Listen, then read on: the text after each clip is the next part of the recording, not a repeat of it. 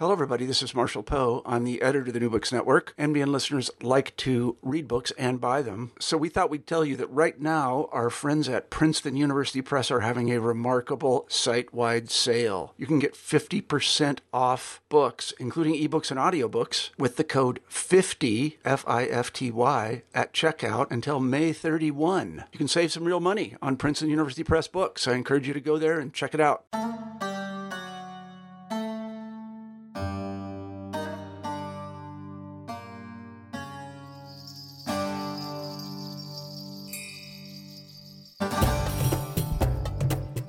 Hello and welcome to another episode of New Books in Islamic Studies, which is part of the New Books Network. I'm your co-host, Shobana Xavier. In each new episode, we chat with the author of a new book that has been published and is relevant to the field of Islamic Studies. In today's episode, we are joined by Sebastian Pronge, who is an associate professor of history at the University of British Columbia in Canada. Monsoon Islam, Trade and Faith on the Medieval Malabar Coast, published by Cambridge University Press for their Cambridge Oceanic History series, provides a fascinating window into the Muslim world of medieval 12th to 16th century Malabar coast and the development of Islam that was defined by significant trade networks. Pronge conceptualizes this particular development of Muslim communities on the Malabar coast as Monsoon Islam. Subverting any notions that Islam developed systematically or through organized political efforts in this region, the book uses a history of the pepper trade across the Indian Ocean to map spatial developments, such as of the mosques and ports, and the early Muslim trading communities who inhabited these realms. We have before us a global history of Monsoon Islam that utilizes trade networks to capture far more complex cross-cultural exchanges that included kingship, religious, textual, Sufi, and political networks. The latter dynamics led to instances of negotiated establishment of legal and religious codes, as well as familial and economic ties. For instance, the book highlights how legal norms or religious practices became localized and translated to a new context by minority Muslims within a predominantly Hindu society, such as in mosque architecture or marriage practices. Pronge's detailed study asks us to think of both global and local processes that led to the formation of a cosmopolitan and transoceanic Monsoon Islam, and thus complicates how we study the spread of Islam across diverse regions in South Asia and the vital role of traders, scholars, and saints. The study's deep engagement with diverse historical sources and its beautifully written analysis makes it an accessible and critical read for scholars interested in the world of Islam in the Indian Ocean and South Asia, as well as Islamic economics, politics, and history broadly. Now, without further ado, here is my conversation with Sebastian Pronge. Hi, thank you so much for joining us today. Hi, Shabana. Thank you so much for having me. I'm really excited to talk about your book, Monsoon Islam, Trade and Faith on the Medieval Malabar Coast. We have a tradition in New Books in Islamic Studies that with our guests, we like to know something about their intellectual journey and really what led to this process of writing this fantastic book. So I wonder if you could share some of that with us. How far back do you want me to go? Let's see. I started being interested in the world of medieval trade really when I was doing my bachelor. I was doing a joint degree in English and history at Goldsmith College in London. And at some point during that degree, we had to do an interdisciplinary project. So I compared the travelogues of Marco Polo and Ibn Battuta, both as kind of literary works and as historical sources. And that first exposed me to kind of the immense reach of these commercial networks that were spanning the medieval world all across Eurasia and into Africa as well, of course. So then I expanded on that when I did a master's in the economic history department at the London School of Economics, where I looked specifically at the trans-Saharan slave trade to understand its business model. And I was especially interested in the role of slave agents. So slaves, of course, were the commodity of this trade, but there were also some, a very elite few, who themselves became agents and active participants in the trade. And that fascinated me and provided kind of a basis for a study I did during that time. And so then my idea for my PhD was to find another Muslim long-distance trade circuit in the medieval world, and kind of the best analogy I could find to crossing the Sahara Desert was crossing the Indian Ocean, had some of the kind of similar structural constraints. And then I eventually settled on the pepper trade, which brought me to India, specifically to Kerala in southwest India. And once I'd settled on that as a case study, then SOAS, the School of Oriental and African Studies, kind of became the obvious place to do that work. So the book started as kind of this hardcore economic history project, which actually at the time was looked on with some suspicion by my advisors at SOAS. There was Daud Ali, as well as William Clarence Smith and Avril Powell. And then through their gentle guidance, I eventually came to recognize really the centrality that the social world, including, of course, religion, played in every aspect of how pre-modern commerce function. And then it took me several more years after finishing my dissertation to really come to terms with this relationship between trade and faith and how to write about them in a connected way. So if you told me at the beginning of my PhD, or even a couple of years in, that this work would eventually result in a book that has Islam in the title, I would have been very, very surprised. So all of which is to say, I'm a bit of an interloper, a trespasser in your world of Islamic studies, and I'm really grateful that I've been welcomed to join in the conversations that make up this really diverse field, and also being able to speak about the book today. Yeah, I mean, I think hearing your story and how you got to writing this book, it really provides an entry or a window into kind of the interdisciplinary work that you're doing, but also this navigation between the economy, trade, and also faith. So I'm really excited to talk about this book with you. I'm really curious also about your method, because some of the sources you're engaging with are in various different languages, from Tamil to Arabic to Malayalam. So I wonder if you could walk us through some of your work that you did in terms of getting the sources that you did and the way it went about kind of influencing your dissertation and then your book.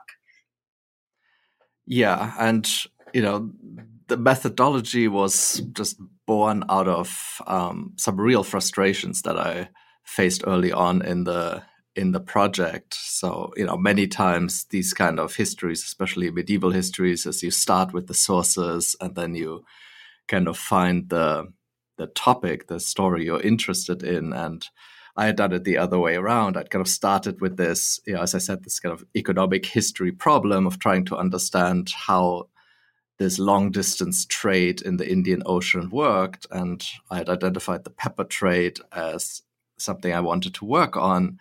And then as I was starting to learn languages, as I was starting to come to terms with the sources, I really realized how few sources there are. And this was not going to be a project that I could do solely looking at India from India, and that this Indian Ocean dimension was going to be really crucial, not just in the trade relations, in the trade networks that I was going to study, but also in terms of my sources. So I would say that probably most of my sources actually are in other parts of the Indian Ocean world, and in places like Yemen, where I worked for a while.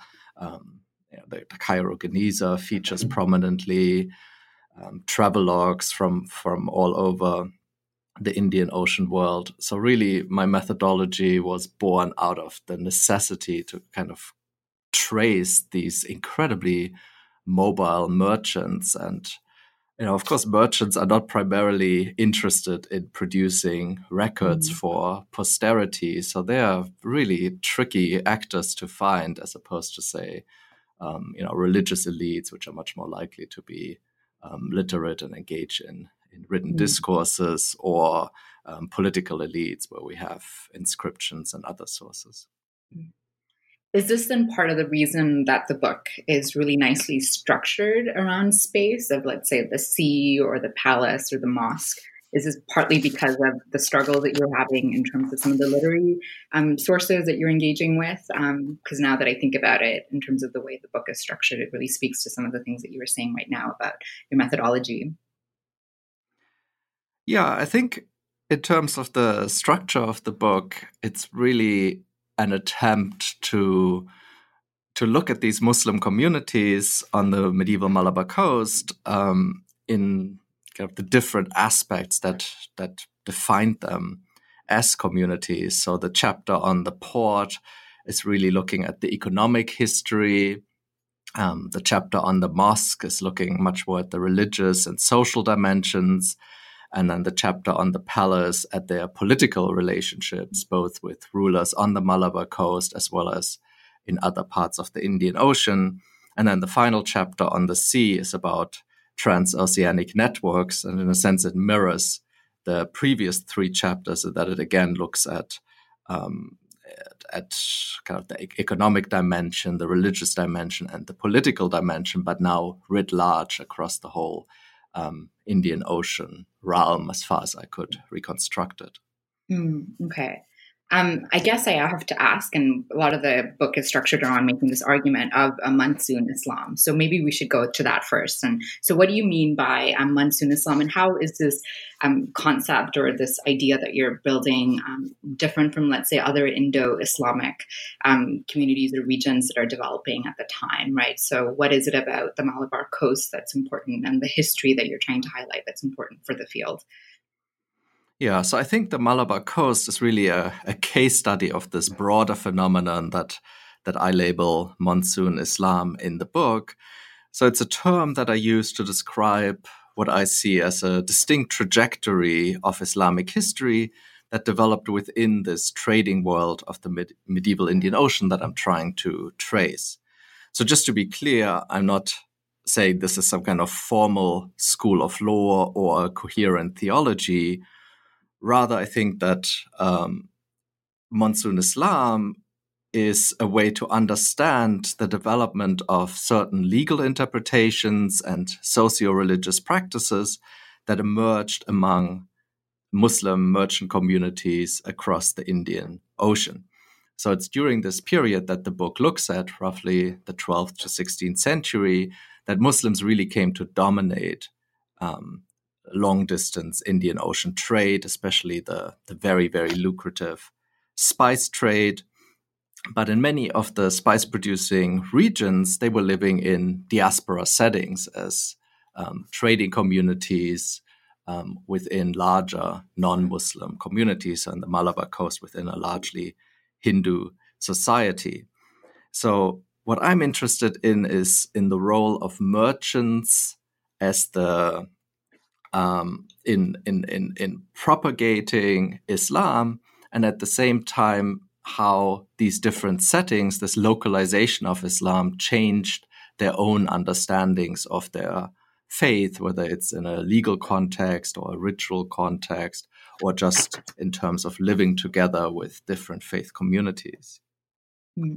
And one of the stories you use is of a South Indian king, and you use the story throughout. And even though it's a folklore or myth, which you kind of contend with as a historian, right? How do you deal with the story? But I wonder if you could tell us the story and why it plays a critical role of Charuman Perumal, if I'm saying it right. I apologize. No, absolutely. So the story, just to sum it up quickly, is that there was this legendary Kerala king, Charuman Perumal, the ruler of the Chera dynasty, which was kind of the last dynasty that ruled over Kerala as a unified political entity, really during the period that I'm looking at. In fact, it was broken up in lots of different competing polities. So this king, the story goes, had a dream one night in which he saw the miracle of the splitting of the moon, which was explained to him later by some visiting Muslim pilgrims. He questioned them. He started learning about Islam and eventually traveled back with them to the Hijaz. where he was converted, so the story goes, to Islam at the hands of the Prophet himself. And then after some years, he wanted to go back to Malabar, back to Kerala, but he died on his way. And as he was on his deathbed, he instructed a group of Arab Muslims to go back and propagate his new faith in the region. So what I'm interested in is the kind of work that this narrative of this legendary Chera king, who is said to have been the first Indian Muslim, later on did on the Malabar coast. And I'm looking at different roles that it plays. One is as a way to bridge the presence of Muslims within this overwhelmingly Hindu and very Brahmin-centered society, but also the work it did for the Muslim communities themselves in legitimizing and valorizing the preeminence of Arab Muslims, especially those claiming Sayyid status, as kind of the religious elite, the religious leaders of the Muslim community. And so this story is something that you bring up throughout, and it comes up in discussion of law, and it comes up in discussions of kind of the story of the first mosque. But before we get to some of these stories, I wonder if you could kind of walk us through what context of the religious or the ethnic topography. You've mentioned caste, which is one, I think, important theme that comes up a lot. But what is the context of, let's say, these Arab Muslims who are coming into the Malabar coast? What would they be encountering in terms of religious diversity or of other ethnic communities? And what is their location as kind of minority Muslims that are now confronted with kind of constructing an Islam in this Malabar coast? I don't know if that makes sense. Yeah, absolutely. I think really the quickest way to imagine these port cities on the medieval Malabar coast, places such as Cochin or Calicut, is to use this very overused term of cosmopolitan, because that really captures the nature of these places. So they were incredibly diverse. You would have merchants from East Africa, from Arabia, Persia, other parts of India, from Maldives, Sri Lanka, Southeast Asia, Chinese merchants, and all kinds of religious denominations interacting for the purposes of the pepper trade, right? Kerala, the Malabar coast, was really the only place in the medieval world where you could get black pepper, which was the most important ingredient of the Indian Ocean spice trade. And on top of that, the Malabar coast was also at the kind of intersection of these monsoon trade routes. So it was a hugely important part of the world for these Indian Ocean merchants, and the port cities clearly reflected that. So in terms of the Muslim communities, we have the so-called foreign Muslims, and perhaps other ways to think about them would be as expats or mobile Muslims. So these were people usually of Arab or Persian descent, but also Africans, Muslims from Southeast Asia, and then local Muslims known as Mappilas. And just to be clear, this distinction is something that is made very clearly in all the sources we have, both Arab sources, local sources, later European sources. So this is not something we are kind of imposing on those communities. And the way it worked out until the 16th century was really that these foreign or expat Muslims, typically Arabs and Persians, are the ones we find most prominently in the sources, in the inscriptions and literary sources, that they were the wealthy merchants, the ones who were involved in the transoceanic commerce. They distinguished themselves by different dress, different food, this different economic profile. And the local Muslims, the Mappilas, tended to be more small-time local traders. And so these foreign Muslims were not just the commercial elite, the economic elite, but also the religious elite. And that is something that is bolstered through stories such as the Cheraman Perumal legend. Mm-hmm. And how did caste play a factor into this? Not only between, let's say, these different groups of Muslims that are ethnically located, but also between Muslims and, the dominant Hindu society who have their own structures of caste and they're negotiating Brahmins and things like that. Because caste was an important theme that you had throughout the book, which I thought was quite fascinating. Yeah, I think it's generally said that during the medieval period, the caste system was practiced most rigorously in Kerala. Probably more strict. It was more strictly enforced in Kerala than probably in any other part of India during this period. So it was a huge element in how society works, how the economy worked, how politics worked in this part of South India. So on the one hand, there was the challenge of how do you accommodate Islam within the caste system? And here we see that actually something like the Cheraman Perumal story also allowed Brahmins to incorporate the presence of Islam within their own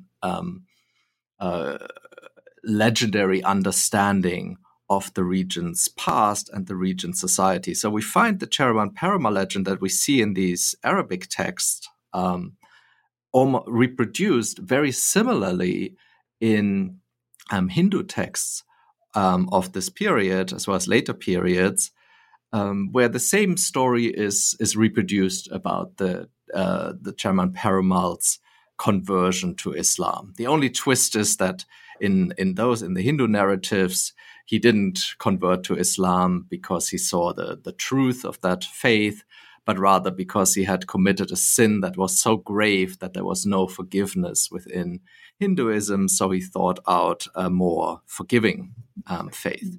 But otherwise, it's reproduced very closely, including the role of those Arab Muslims who he sent to Kerala to propagate the mosques, the location of those first mosques that were founded by these Arab Sayyids, and so forth. So we see an incorporation of Islam within the overall Hindu society that was very much dominated by the caste system.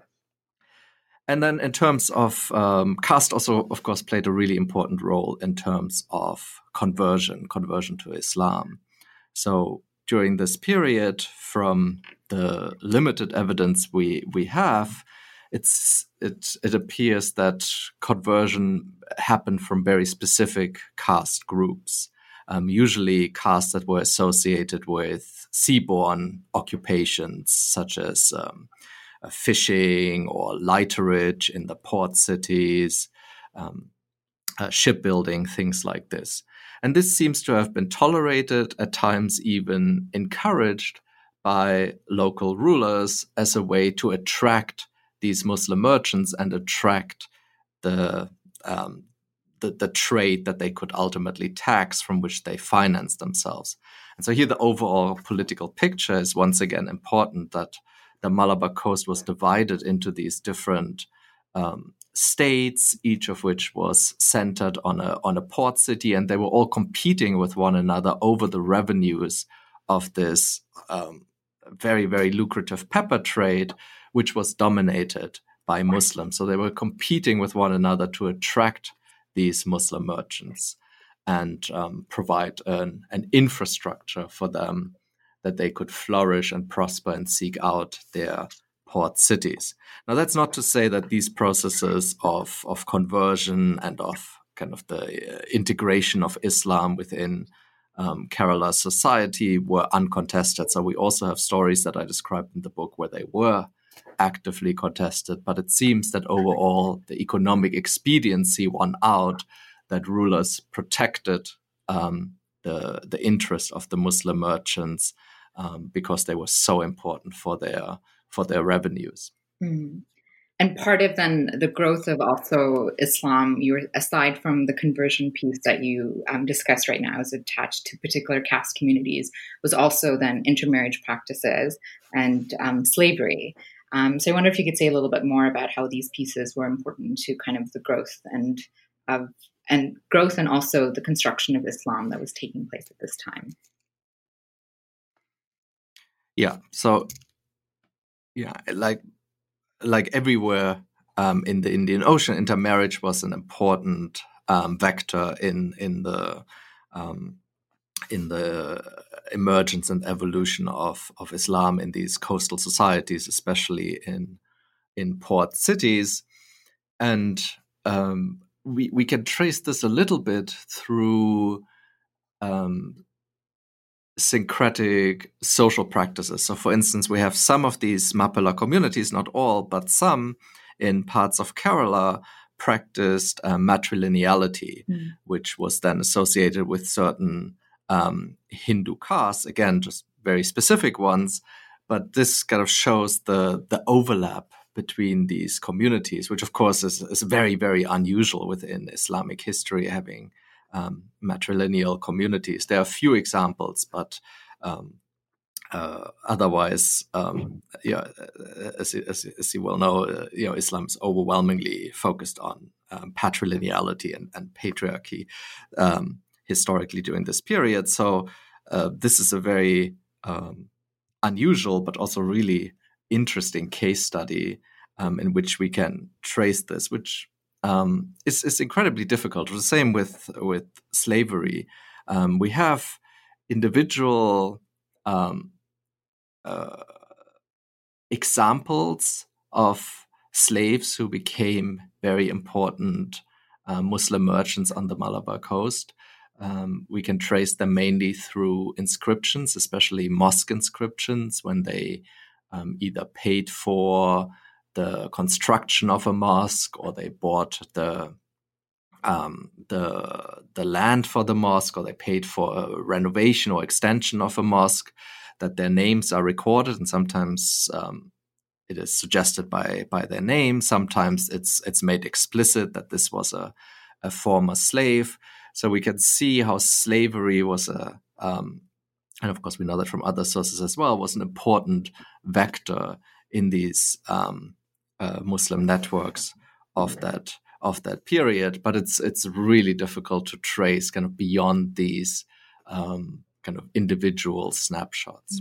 Is that because one of the things that you do highlight, and especially in your discussion of slavery, is that it's an area of study that hasn't been done a lot? And is that partly because of the inaccessibility of sources or texts that you have around it? Or is it kind of wanted to know more about why it is an area of study, especially in the context like this, where we know these stories do exist, that it's not something that has been discussed more?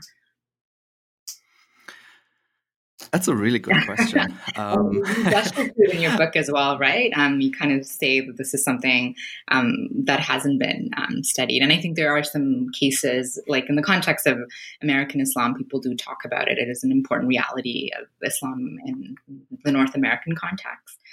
But I do tend to find also in the context of, for South Asia, it's not the case. And you may not have an answer to it, but I was wondering if you thought there was any particular reason for that, or... I think it's probably both. Yeah.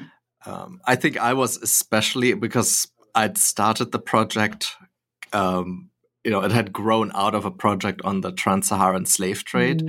So I was always especially on the lookout for any indication, any hint that a person might be a slave, might have owned slaves. And as you say in the book, I find a number of examples of that, but I think I mined it pretty well. So it's not a lot of sources. It would have been very difficult to kind of turn it into a study on slavery or on the slave trade. But I think slavery, of course, was not only part of these Muslim networks, but of course we also know of Jewish traders using slaves in similar ways. And of course, in Kerala society, or generally in South Indian societies, that were different forms of unfree labor, including forms of chattel slavery practiced in different forms at different times, which is not something, and you're quite right in pointing that out, that has been studied much, and certainly something I would hope to see more on in the future. Not necessarily through a specific focus on Islam, though that is certainly an important part of the story, but a kind of more general South Indian frame. Mm. I want to pick up on a piece that you had mentioned earlier, discussing the role of mosques. And I think you used mosques and the architectural features of mosques as an important way to get across the point that you're trying to make of these both local and global interactions that are taking place across the transoceanic networks you're talking about. So how do you see mosques as playing a significant role in this network that you're engaging in, how they're both localized but also reflecting a global reality that it's come from? Yeah, so I started looking at or mapping the earliest historic mosques we can find in the region as kind of a proxy for the establishment of merchant communities. So it was a way in which I thought I could map how the Muslim trade evolved on the coast by seeing when mosques were founded in different port cities. But I think the role of mosques within these networks goes far beyond them being a religious space for Muslim congregations. I think the mosques had very tangible and very crucial commercial functions, social functions, and political functions. And that was especially important, I think, coming back to the idea of a caste-defined society in which things like the sharing of food and social interactions, everything was very much focused on specific sites and around fixed structured.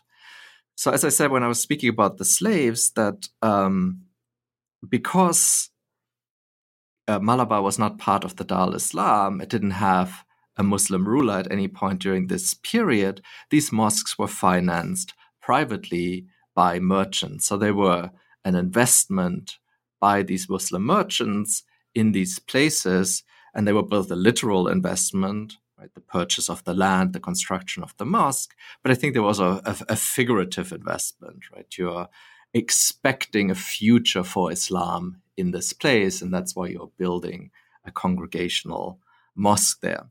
But because it was outside the Dar al-Islam, you of course had to negotiate to establish these mosques. So you needed the permission of the local ruler.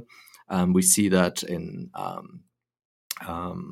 we don't actually have copper plate grants for the Muslim communities, but we have some other epigraphs that show this process of land being gifted or permission being given to construct a mosque in a particular place. We also know that this was, again, a process that was at times contested, especially by the Brahmin elites. So what makes, I think, these mosques special and interesting and illuminating, why I talk about them as monsoon mosques, as kind of these manifestations of this phenomenon of monsoon Islam that the book is about, is that they were very much designed to fit into the sacred landscape of Malabar. So if you look at these mosques, they look almost exactly like Hindu temples or royal palaces. And those were really the only structures that that were allowed to be built in this way. I talk about the roofs a lot. The use of tiles on the roof was a special symbolic privilege that only Hindu temples, royal palaces, and these mosques were allowed to feature. So there was this negotiation, which on the one hand, why were mosques built in this way? Why did they look like Hindu temples? Well, on the one hand, you don't want to build something that is jarring, that makes perhaps certain claims about a new era, a new style that might be seen as contesting the sovereignty, the preeminence of the established Hindu elites. So there's that sense of fitting in and of kind of architectural negotiation. But it might also play into what you mentioned about conversion, that new Muslims might have expected sacred buildings to look a certain way, and building mosques in the style of temples was a way to navigate this divide. Yeah.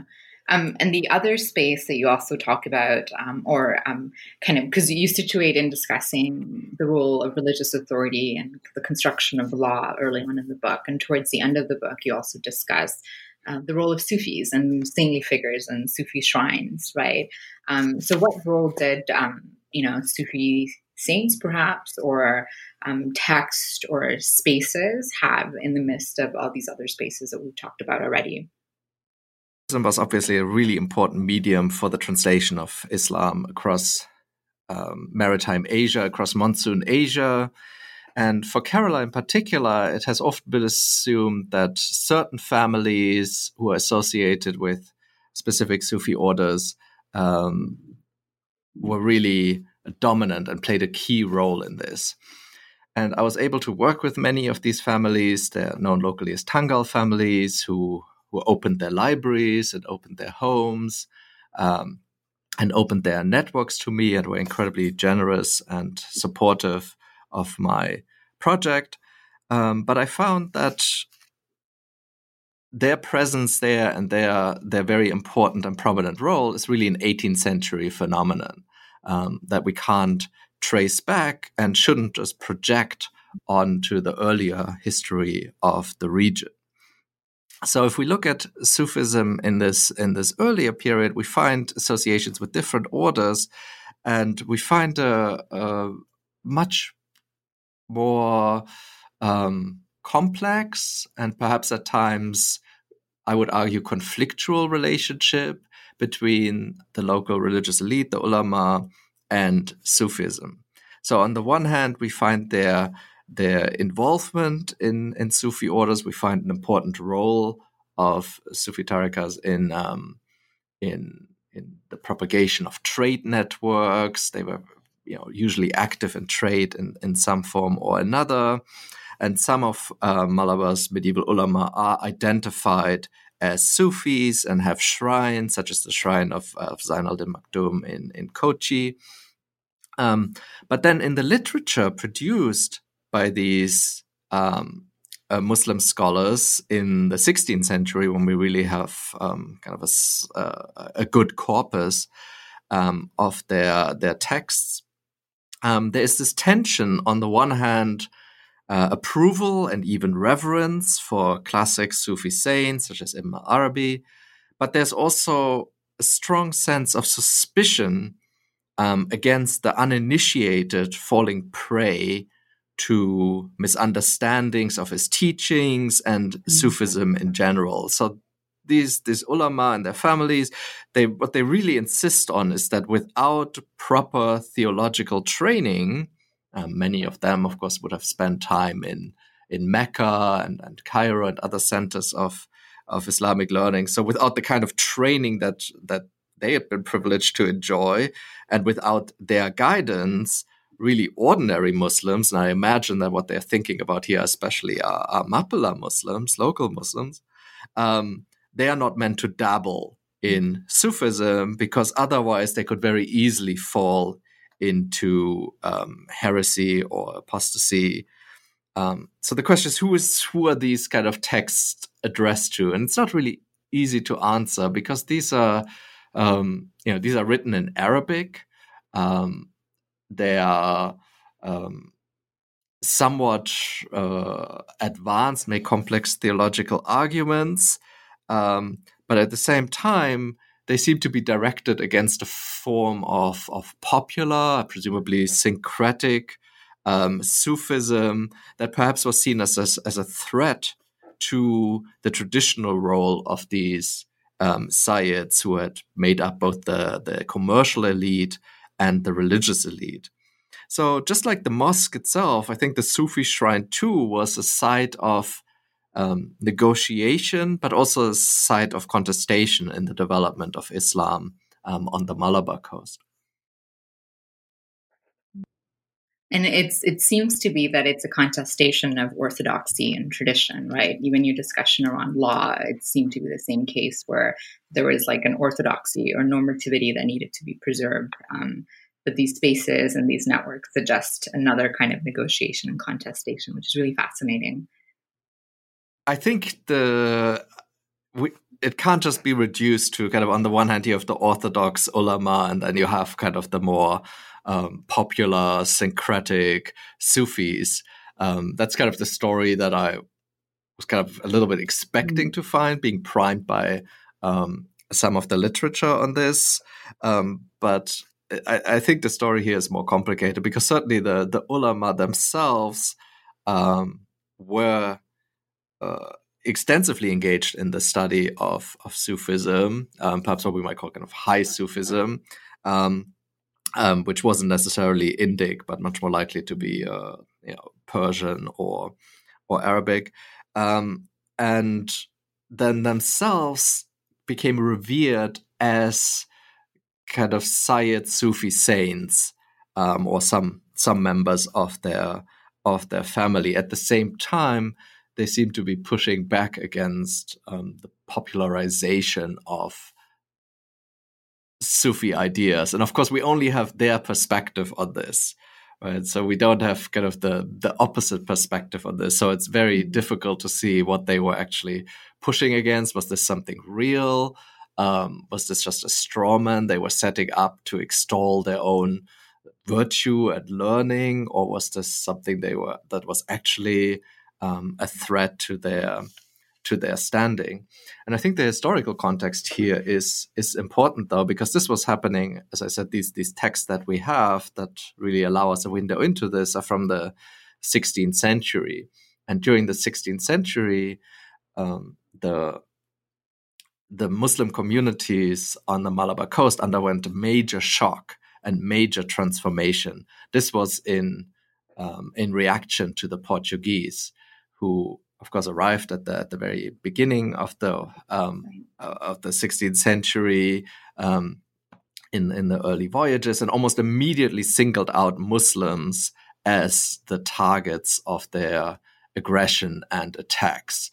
This probably had very tangible commercial reasons, right? They wanted to take over the spice trade, which was dominated by the Muslims, especially the what they called the Moors of Mecca, right? The Arab Muslims. And but of course also religious reasons. The Portuguese had long, through the history of the Reconquista and their involvement in the Maghreb and various kinds. So there was a long history of enmity, especially on the Iberian Peninsula, but of course, as you know, across European society, enmity against Islam and Muslims. So what happened in the 16th century? Faced with this aggression, many of the Arab Muslims and Persian Muslims left the Malabar coast, relocated to other port cities outside the Portuguese purview, continued to be very prominently involved in the spice trade. But on the Malabar coast itself, Mappillers assumed a much more prominent role. They assumed a more prominent role economically, taking over the trade in a way that the Portuguese labeled as either smuggling or piracy, but that it was really trading pepper outside of the Portuguese networks. They became much more prominent as religious leaders and as political leaders. So it's in the 16th century, for the first time, that we see efforts to kind of conceive of a pan-Malabari Muslim community, thinking about Muslim communities in these different port cities up and down the Malabar coast as united, as a single community, which should be under a single religious and political leadership to counter the threat of the Portuguese. So perhaps some of these texts that are dealing with this, as you say, this tension between orthodoxy and Sufism, must be also seen in the context of the position of the traditional ulama being under threat in a much wider sense than just the threat from Sufism. I want to turn to some of the points that you make in your conclusion as we wrap up our time together. And one of the things that you're calling for in the conclusion is to shift from thinking about this kind of space that we've been talking about as trade diasporas to trade communities. And you also were mentioning or talking about communities right now. So I wonder if you could pick up on that and say a little bit more about why this is important in terms of your larger work that you're trying to do in your scholarship. Yeah, I think the story of Monsoon Islam, as I see it, and as I say, I think this is a much broader Indian Ocean phenomenon of which Malabar is one case study, one good example. This story is really about a tension on the one hand between global trends, right, being involved in these transoceanic networks of trade, being part of the Islamic cosmopolis, these very mobile individuals and groups. And then on the other hand, the pressure of localization, right, of fitting into these societies, being minority communities, having to negotiate a place for themselves and for Islam more generally within these specific local settings. So I think it's this tension that really shaped Monsoon Islam between the global and the local. And I think what is the outcome of that process, of that tension, is the transformation from what we might call diaspora to communities, right? It's a process that ultimately results in an integration, so that now these terms of foreign Muslims, local Muslims, they don't make sense in terms of, say, Kerala society today, and in fact are quite dangerous, right? In terms of positing Islam as something external, something not of the society, when in fact that is the story that the book tells of how that integration happened and what drove it, and that this, in the case of Monsoon Islam, that this was not something that was really driven by sultans. So it wasn't a kind of coordinated political project. It wasn't done by scholars or even Sufis. I think really the key agents in this were ordinary merchants, and I call them ordinary because they were not representatives of state power. They didn't have any special theological training, but I think it's really them who were the most active, the dominant agents in these processes of negotiation and integration. And I think as merchants, they were often quite pragmatic, right? Their raison d'etre, their ultimate purpose for being there was to do business, to make money, and that doesn't mean that they, that anything goes when it comes to money, but that this transmission cannot be understood without thinking about the context of people interacting in the marketplace, buying and selling, finding common grounds through negotiation in a very tangible and direct sense. And I found that very interesting, especially as in your conclusion you included a tweet by Prime Minister of India, of Modi, and the use of the masjid, the Chairman Masjid, as kind of this historical piece. But it's also been, so important in terms of the discussions that are happening in India, particularly, and the place of Muslims and the minoritization process that continues to happen. So even as a historian, a lot of this work is it's still seen today, right? So I wonder if that was something you were thinking about when you were writing the book. It seemed like you were, because you included a tweet by him. But yeah, and it's a very interesting process. Clearing the copyright of a tweet by the Prime Minister's office of India.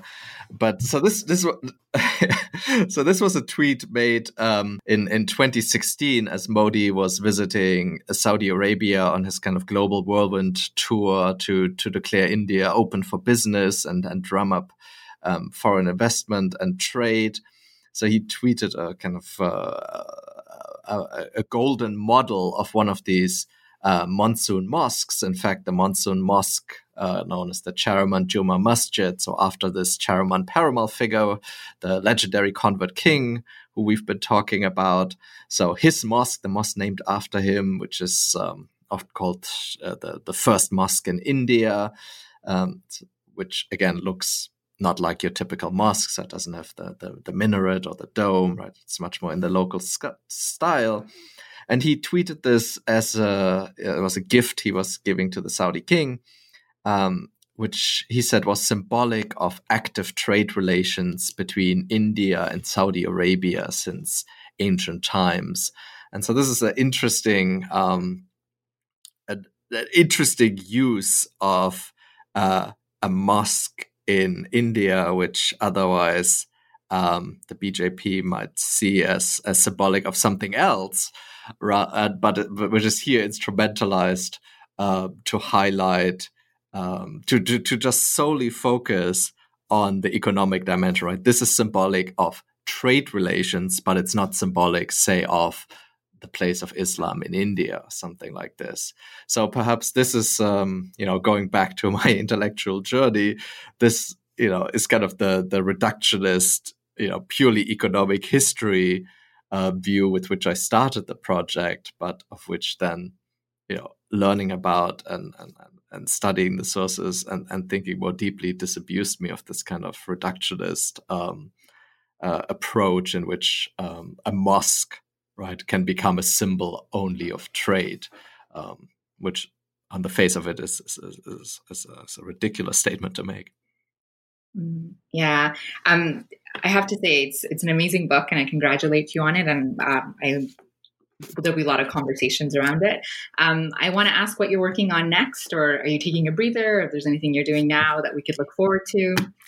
I'm going back to a project that I published on a little bit right after I came out of my PhD, and which I now have the opportunity to pick up again, which is about the intersection of piracy, maritime sovereignty, and trade in the pre-modern Indian Ocean. It's animated by a long-held view in the literature that it was only Europeans who realized the potential of sea power in the Indian Ocean, that Indian rulers and more broadly Indian Ocean rulers didn't realize the political potential of the sea until Europeans demonstrated it to them, until they started building maritime empires.